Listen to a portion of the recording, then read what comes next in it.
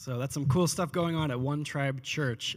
If you don't know, we're Trinity Church, and that is our sister church, One Tribe, in Nairobi, Kenya.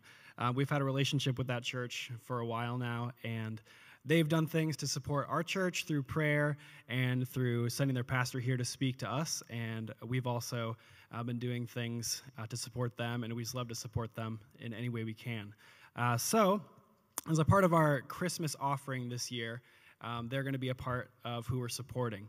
If you don't know, last week, or the week before that, I forget which week it was, our pastor, Matt, explained that we're doing a big goal this year with our Christmas offering of $20,000. We would like to ask God to, through all of us, donate enough money so that we can give $20,000 away to a few different things. I'm just going to explain the three things that this offering will be going towards. The first will be the justice work of One Tribe Church in Nairobi. So the video you just saw, we want to support them financially so that they can do the great work they're doing in Nairobi, Kenya. The second thing we're going to be supporting is Chicagoland Prison Outreach, which is something our church has also been connected with here in the area. We're actually going to be supporting specifically a new venture they're having in Evanston. So they're expanding, and we want to help support them. And the third thing that the donations will be going towards is our church's, Trinity's, Tangible Community Initiative. So we do want to eventually have a stable place for us to call home, a stable church building that we even own one day. And so part of the offering will be going towards that fund as well. So we really want, as members and attenders of Trinity Church, to be thinking about our community, but also beyond ourselves. So we do have a big goal for this year of $20,000. So if you do consider Trinity Church your home, we would really just ask you to pray as we all kind of are thinking of just being a little bit more generous this season. Pray that God might give you a number, that God might give you an amount of money that you might be able to give to stretch yourself towards this goal. Because we really do want to be thinking of how we can bless our community, but also initiatives beyond ourselves. So we are expecting big things of God, and we know He's given us a number before, a goal for our church, and we've totally blown past it in ways that we can't even explain. So really just be praying for how God might use you and the things He's given you to bless our community and bless the community beyond us. So that's our Christmas offering. If you didn't get one of these sheets, they actually are on a table in the back. So as you leave today, you can grab one of these papers in the lobby. They just describe what our Christmas offering is and how you can be a part of it. If you'd like to give to it right away, you can go to try.church/offering, and that'll take you to the page that's specifically for donating to the church. But when you go to try.church/offering, it should let you give right away. If you also go to try.church/give, which is where you make regular tithes and donations to the church, you can just give that way, but make sure you click the drop down that says Christmas offering, and then your money will go directly towards the specific offering. So that's the Christmas offering. Thank you so much for considering donating to that. It really takes our whole church to make this happen. So I'm excited to be a part of that this year.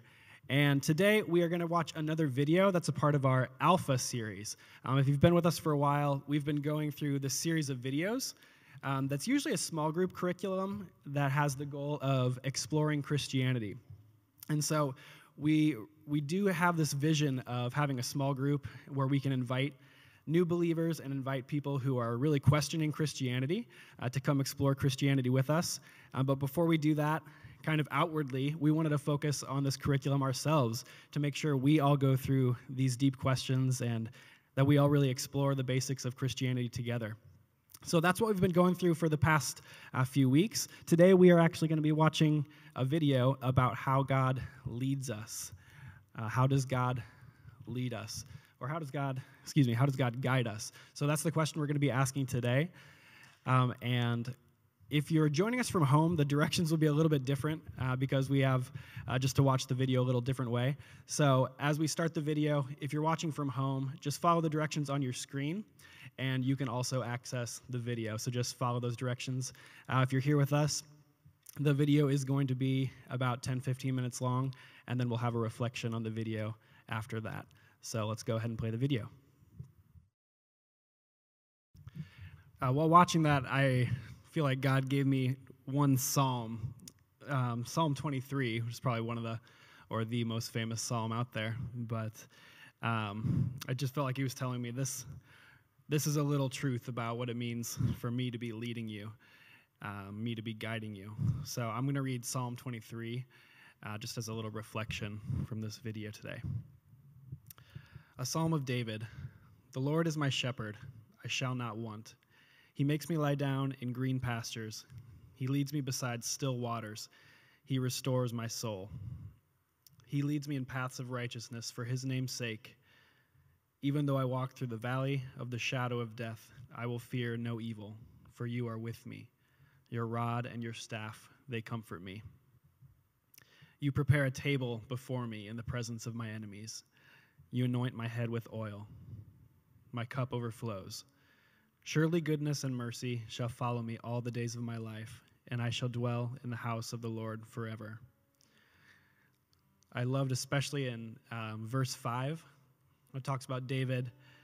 He said, you prepare a table before me in the presence of my enemies. And even though he felt that God was guiding him, he was leading him to be with his enemies, to be near enemies, literal enemies in his case, he still felt that his cup was overflowing and that God had anointed him to be in that position. So I feel like the promise from God is not that he's going to guide us into prosperity or safety or just a life of ease and comfort, but that he is with us, and that wherever he guides us, even if that's to enemies, even if that is through difficult times or just trying situations or just like dangerous places, wherever he's leading us, our cup can overflow.